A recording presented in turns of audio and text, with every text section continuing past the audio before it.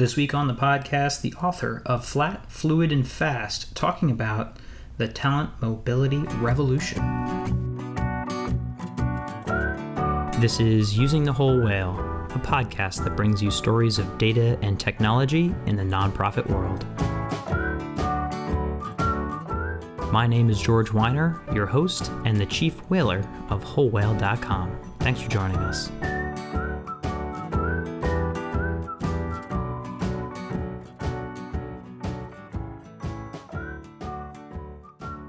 This week we have an incredibly distinguished guest, Bryn Kennedy, founder of Topia, author of the book Flat, Fluid, and Fast, and a 2020 candidate for the U.S. Congress, California's 4th District.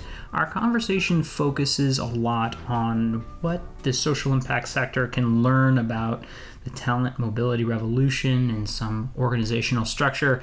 And then we just can't help ourselves and speak a little bit more about the state's policies and what elected officials and voters should be looking for when it comes to preparing for the coming job revolution as we see it. It's a great conversation, and Bryn shares generously her advice for how leaders in the sector should be preparing. I'm excited because we have, as today's guest, Bryn Kennedy, the founder of Topia, author of Flat, Fluid, and Fast, a fantastic new book that I'm excited to dive into, and also a candidate for 2020 U.S. Congress, California's fighting 4th District. Bryn, thanks for joining us. Thank you so much, George. I'm really happy to be here. Yeah, so let's just jump into the creation of this book, because obviously it's not like one day you wake up and you're like, you know what I haven't done in a couple days? Write a book.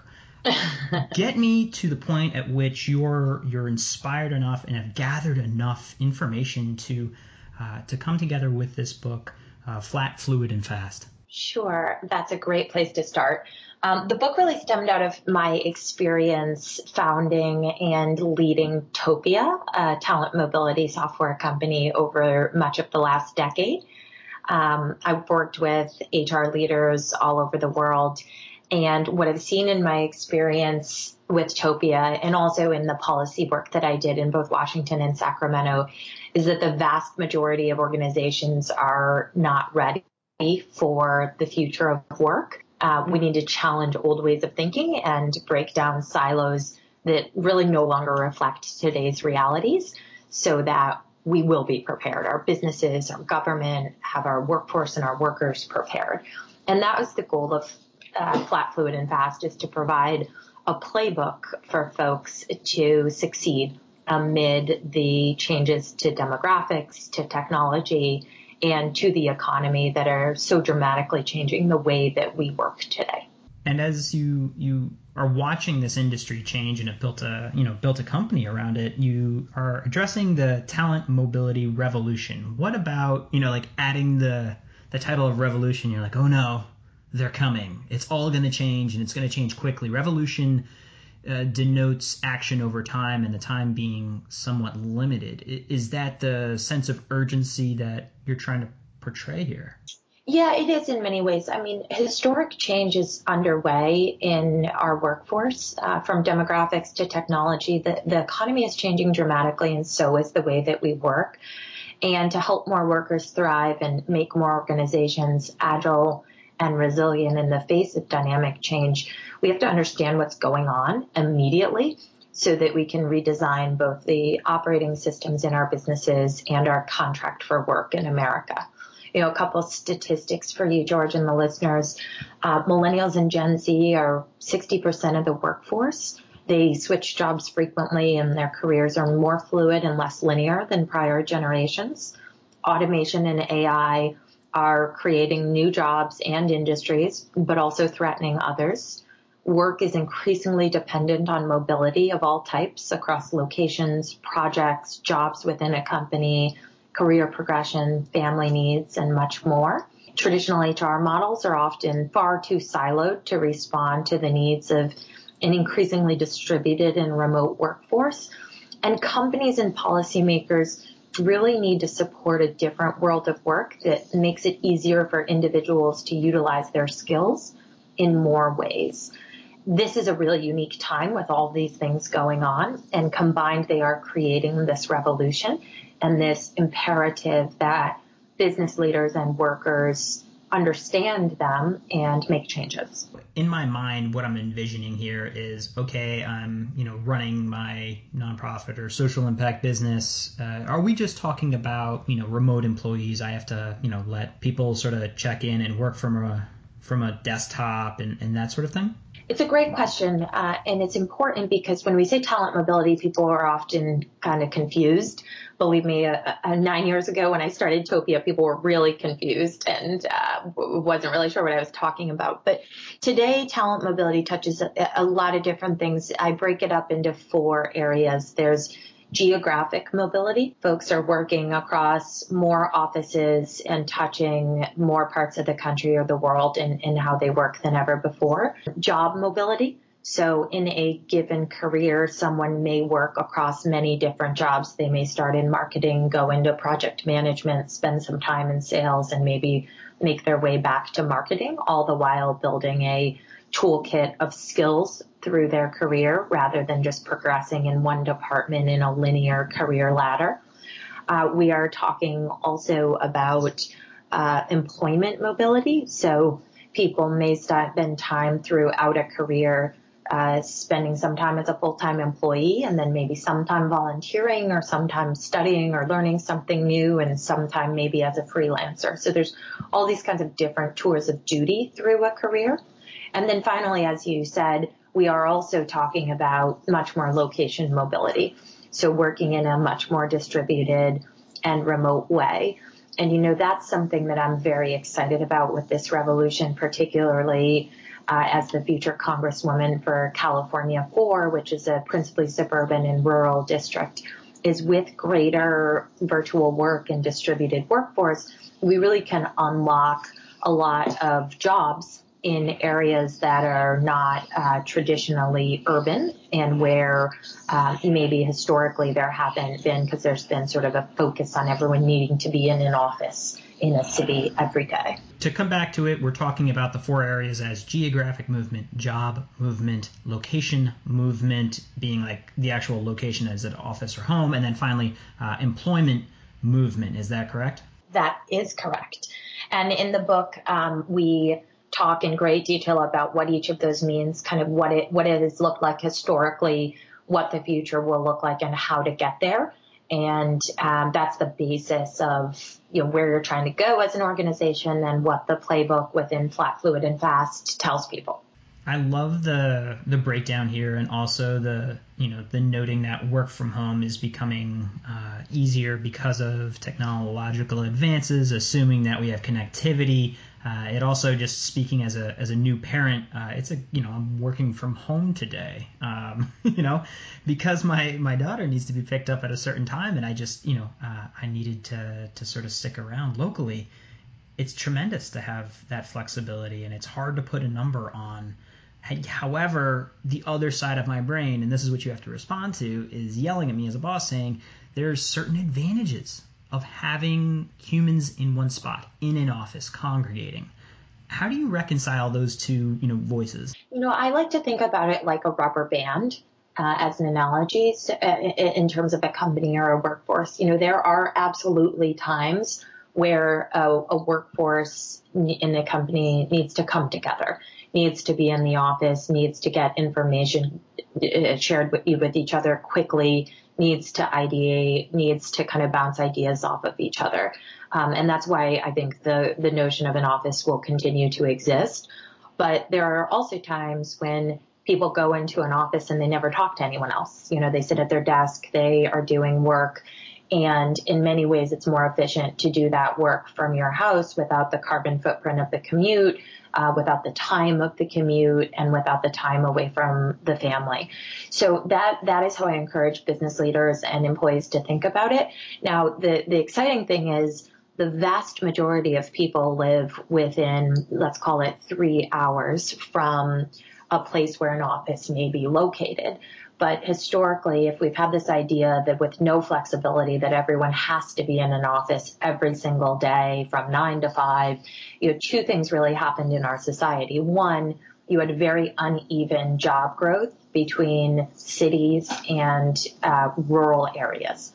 And that has huge implications for our society. You also had often couples needing or families needing to make a trade-off about which person in the family worked and which one stayed home to balance the home. Today, we don't have to make those trade-offs. We can have a much more fluid concept of work and leverage location mobility to support that.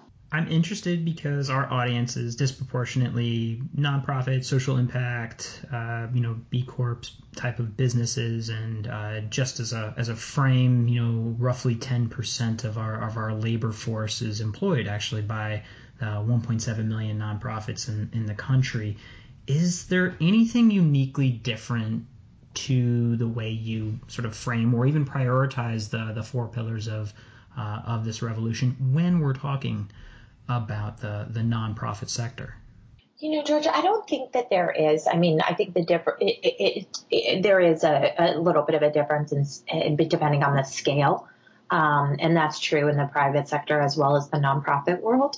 But I don't think that there's any difference. Fundamentally, any type of organization wants to engage their workers, continue to innovate, and do right by their workers.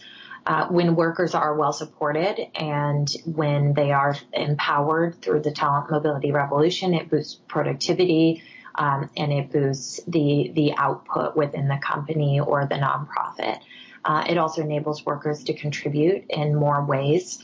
And that's true whether, you're a for-profit or a nonprofit business. How does the talent mobility elements deal? How do you deal with, frankly, the globalization impacts? The fact that I actually have somebody in India who supports our work, or the fact that through immigration there's many people that come and can increase our labor pool.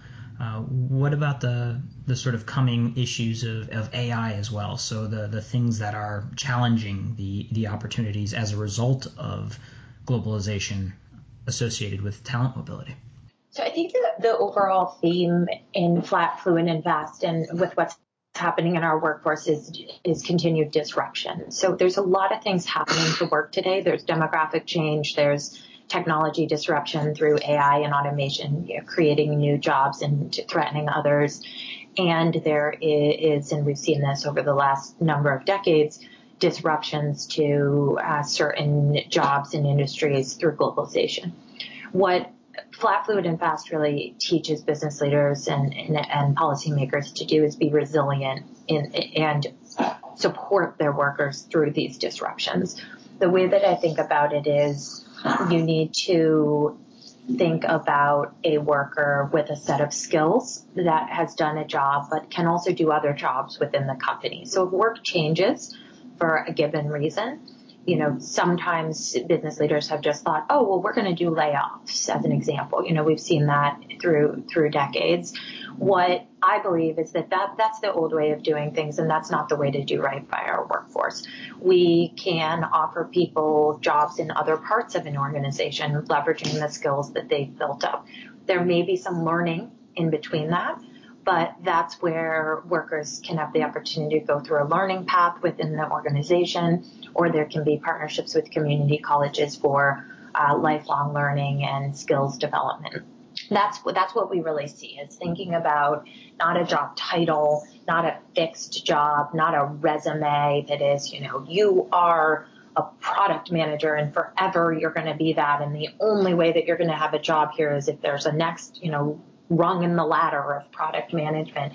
It's really thinking about much more the whole person, the skills that they have. Maybe they're a great communicator, maybe they're a great writer, maybe they're very analytical, maybe they can speak another language, maybe they're good with trades or manual labor. There's a lot of different skills that a given person has, and those can be adapted and applied to other jobs within a business as disruptions do hit.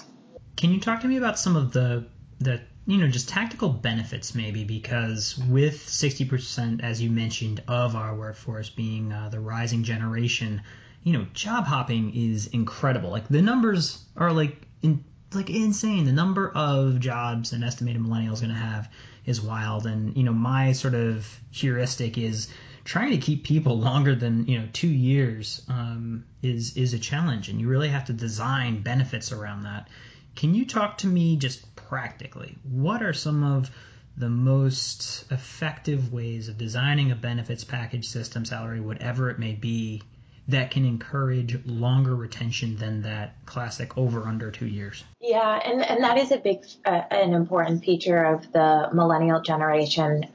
We like to say that they'll work across more companies than, their parents ever thought of. But the way that I encourage folks to think about it is very similar to the prior point. It's someone has a set of skills. Now, why do people leave a company? They leave a company because they want another opportunity in many instances, or they want progression, or they want to develop new skills. There's both a moral and a business imperative here. We talked about when jobs are disrupted, looking at an individual or a worker with a set of skills and how those can be applied to another job within the company. There's also a retention aspect to this. If someone is looking for another opportunity, a company is much more likely to retain them if they say, okay, we understand you want another opportunity. Here are some other opportunities within the business that may continue to engage you. Sometimes those are in another department. Sometimes they're in another state or country. Sometimes they might be going to freelance to be able to work across multiple different companies.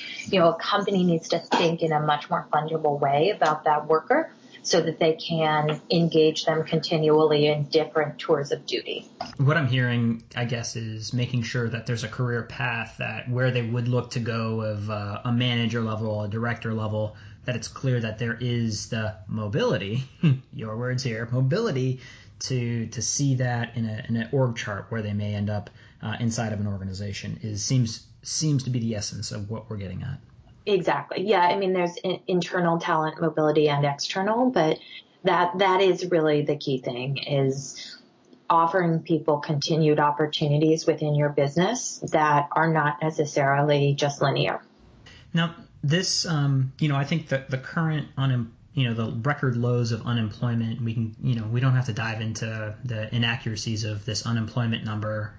Needless to say, it is a competitive market for attracting talent. And, how does that, I want to stay away from the gig economy because that's a whole can of confusion. Speaking to organizations, small businesses and nonprofits, what is it that you see that can, in this book, help them differentiate and attract this talent and this type of worker? I think it's really and I know that we're sort of talking about the same topic, but that's in a key part of attracting, retaining, and engaging workers today. It's thinking about a career as an individual who's building a set of skills. There are very few, I would say, and maybe very few is too strong, but within the white collar full-time workforce, there is an incredible demand for people to have different experiences through their career and build their skills throughout their career.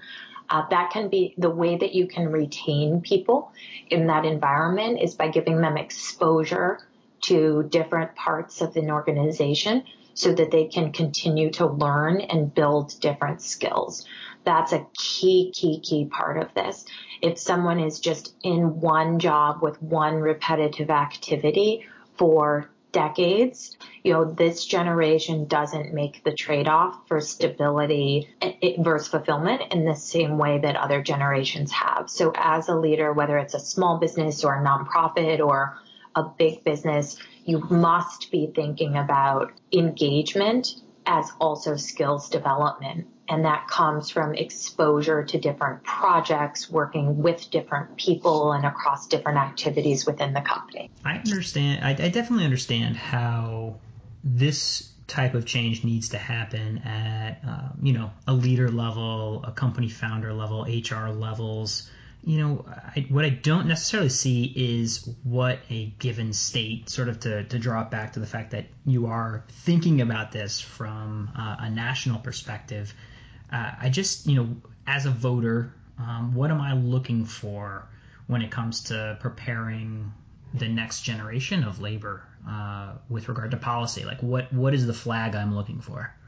So I think there's a couple different sides to this. So one is education, ensuring that our investments in public education continue to build strong problem solvers. Fundamentally, when you're working in an organization that is exposing you to different areas and having you as a part of diverse project teams, there is a problem-solving mindset that is beneficial. And I think it's also encouraging people to think about how they develop their skills through a career. That's kind of one side of it. The other side is we must think about our workforce as one workforce. People will be working in different ways as traditional employees as well as on-demand freelancers. And today's economy demands thinking about them as one workforce. We should have more traditional employment protections, benefits, and bargaining rights that extend to freelance workers who perform more dynamic functions and more traditional job roles. To the geographic point, I'm a big believer that we should ensure we have high-speed broadband everywhere in all parts of our country. I know that might sound crazy talking to you on a podcast. Wild. But let me tell you, in my congressional district, which is rural and suburban California, Yosemite, Tahoe, outside of Sacramento, a great part of it doesn't have broadband access, literally. So if you're thinking about working just 2 hours from San Francisco in some parts of our district, you literally can't get broadband. So you can't be a remote or virtual worker in any sense, even if you wanted to be. So there's an infrastructure piece, there's an education piece, and kind of a lifelong or career-long learning piece. And then there's a benefits or contract of work piece where we need to make sure that as work is shifting into smaller chunks or different tours of duty, that we as a society continue to provide employment protections, benefits, and bargaining rights to those people. Now, there's another side to this too, which is, I know not necessarily the focus of this conversation, but I think I would be remiss without mentioning it. And that is, not everyone will work like this, right? We're very much having a conversation about the creative economy or the white collar workforce when we talk about a lot of these things. We concurrently, I am really supporting a greater investment in apprenticeships for our trades and a path to the middle class for folks that may not go through college and may not become a part of this creative economy, but can really earn a good wage and do a lot for society and for their families as a part of, being in the building trades or in forest management or other aspects of the economy. Yeah, it's an important note that, a large swath of jobs, if we talk about the gig economy, are actually our front line for automation. If you're delivering something, do you really have internal job mobility? If you are delivering humans or foods, or getting things from A to B, it strikes me as something that, what is the role of education there to say, all right, this is definitely paying the bills today, but it seems like an intractable problem, actually. Like, I see the revolution, but I just don't see a solution. Now, I'm an optimist on this point. We know all the forecasts that automation and AI will continue to disrupt a number of jobs. But as I said before, a lot of the folks whose jobs are disrupted do have a toolkit of skills that can be applied into new jobs. I do believe, and a lot of the research shows, that as jobs are disrupted, many new ones will be created.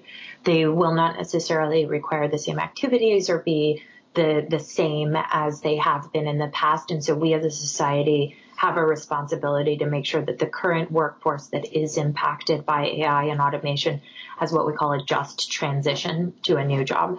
That's learning, that's benefits supported through that. That's another job that can pay the similar or similarly strong wage for them. That's the current workforce. Then there is looking at the up and coming workforce and transitioning or revolutionizing, modernizing the education system so that people are coming out of grade school, community college, or four-year college with skills that are applicable for the jobs of tomorrow. STEM, problem solving, and all kinds of other things that might be more relevant for the jobs of the future than skills of the past. Certainly not an easy question to answer in a tiny podcast here. I appreciate you sort of mapping that out, but it's an important note and just something that comes to mind. And of course, you're right. The jobs of tomorrow haven't been invented. When my dad was working as an architect early in his career, my current job literally didn't even exist as a wholesale category. In fact, he doesn't even really understand it. I have to tell him I'm like an online architect. And that's the closest I've got to explaining what I do to my dad, the architect. Yeah, I mean, a podcast is a great example, or any kind of app that people listen to a podcast on. I mean, 20 years ago, we never could have foreseen that we would be making a living talking across the internet and on a podcast, and that an app developer would be developing an app on an iPhone or whatever it is, Android, to listen to those podcasts. I mean, there is a whole industry that was created. The same thing will continue to happen.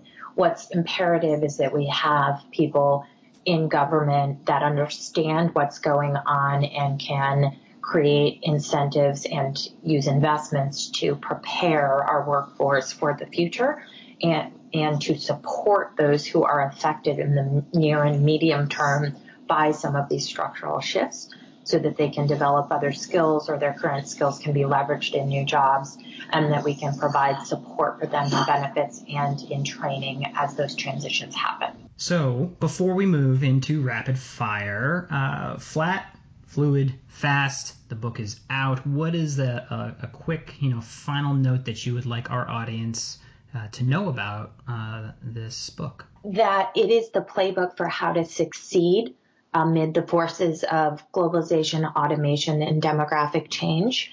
And any leader of any organization who does not read it today, or any policymaker, will regret that in the next 5 years. You will be doomed. You will be doomed to suffer the consequences of the talent mobility revolution. My words, not yours. Okay, time for rapid fire. Are you mostly prepared? I think so. I'll do my best. 30 seconds-ish on your responses. What is one tech tool or website that you or your organization has started using in the last year? Since I'm running for Congress and I call an awful lot of people all the time to get donations for my campaign, since I'm not raising any corporate PAC money, just individuals, I use an app which helps me to manage all my calls called Numero. That was founded actually by a friend of mine who previously ran for Congress and noticed all these inefficiencies. What tech issues are you currently battling with? Right now I'm fighting with, if you can believe this, right now I am fighting with the TV folks about my cable. So I just watch Netflix and Amazon, but there's enough content to keep me busy. But I'd really like to have cable at some point, but they've scheduled multiple appointments and not showing up for them. So it seems like a basic one, but crazy. What is coming up in the next year that has you the most excited? Well, since yesterday officially passed the mark of the 2020 election being within a year, I am most excited to defeat the incumbent Tom McClintock here in my district and bring real representation, someone who lives here, someone who's focused on bringing dollars back to our community, and someone who is clearly aware of the future of jobs for everyone here. Do you believe that nonprofits can successfully go out of business? I believe that nonprofits are important, and I would like for them not to go out of business and continue to do their good work. Can you talk about a mistake that you made earlier in your career that shapes the way you do things today? The biggest mistakes I've made in my career have been with respect to hiring. I'm a big believer today that it is the people that you surround yourself and the teams that you build that make organizations successful, this campaign successful, my book successful. I have a great editor, great agent. And so the biggest mistakes I've made were in the early days of Topia and in my career in hiring people that weren't the right fit for the job that I was hiring them for. If I were to put you in the hot tub time machine back to the beginning of founding Topia, what advice would you give yourself? Pretty much the same answer as the last question. I would give myself the advice to recruit for values when hiring people, look for hustle, and be really, really rigorous in the interview process for building teams and ensuring that you get the right people in the right seat. What is something that you think you or your organization should stop doing, let's say, with regard to the campaign at present? Well, I drink an awful lot of coffee, which I did as a CEO and businesswoman as well, but I think I drink much, much, much more coffee now, and we should probably do a little less of that and drink a little more water. If I gave you a Harry Potter style wand for the social impact industry, what would it do? I think it would figure out a way to do good and for people to make money, because at the end of the day, I think that figuring that out will really transform our society. What advice would you give college graduates looking to enter the social impact sector? Think deeply about what you're really passionate about, what problem you want to solve, and build a socially responsible business around it. What career advice did your parents give you that you either followed or didn't follow? My parents taught me in absolutely every single way the values of hard work and tenacity. So did my gymnastics coaches. I did gymnastics growing up for the country, and I developed from that in my parents just great focus and resilience. And I've always put that into working in finance, the company that I built, and now I put that into my campaign. All right, Bryn, last hardball question. How do people find you? How do people help you? You saved the hardest for last. You can purchase Flat, Fluid, and Fast, your playbook for succeeding in the future of work, on Amazon or on our website, which is flatfluidfast.com. And to learn more about the campaign, you can visit brynforcongress.com. That's BRYNNEFOR Congress.com. Well, I'm sure you've got a busy day ahead and an even more important year. Best of luck. Thank you so much for your time and knowledge. Good luck. Thank you so much, George. You have a good afternoon. As always, you can find resources at wholewhale.com/podcast with all of the links and referred materials from this episode.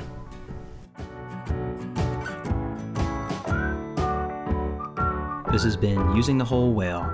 For more resources on today's show, please visit wholewhale.com/podcast and consider following us on Twitter. Musical thanks to GregThomasMusic.org. Thanks, Greg. Your tunes are still awesome. We miss you.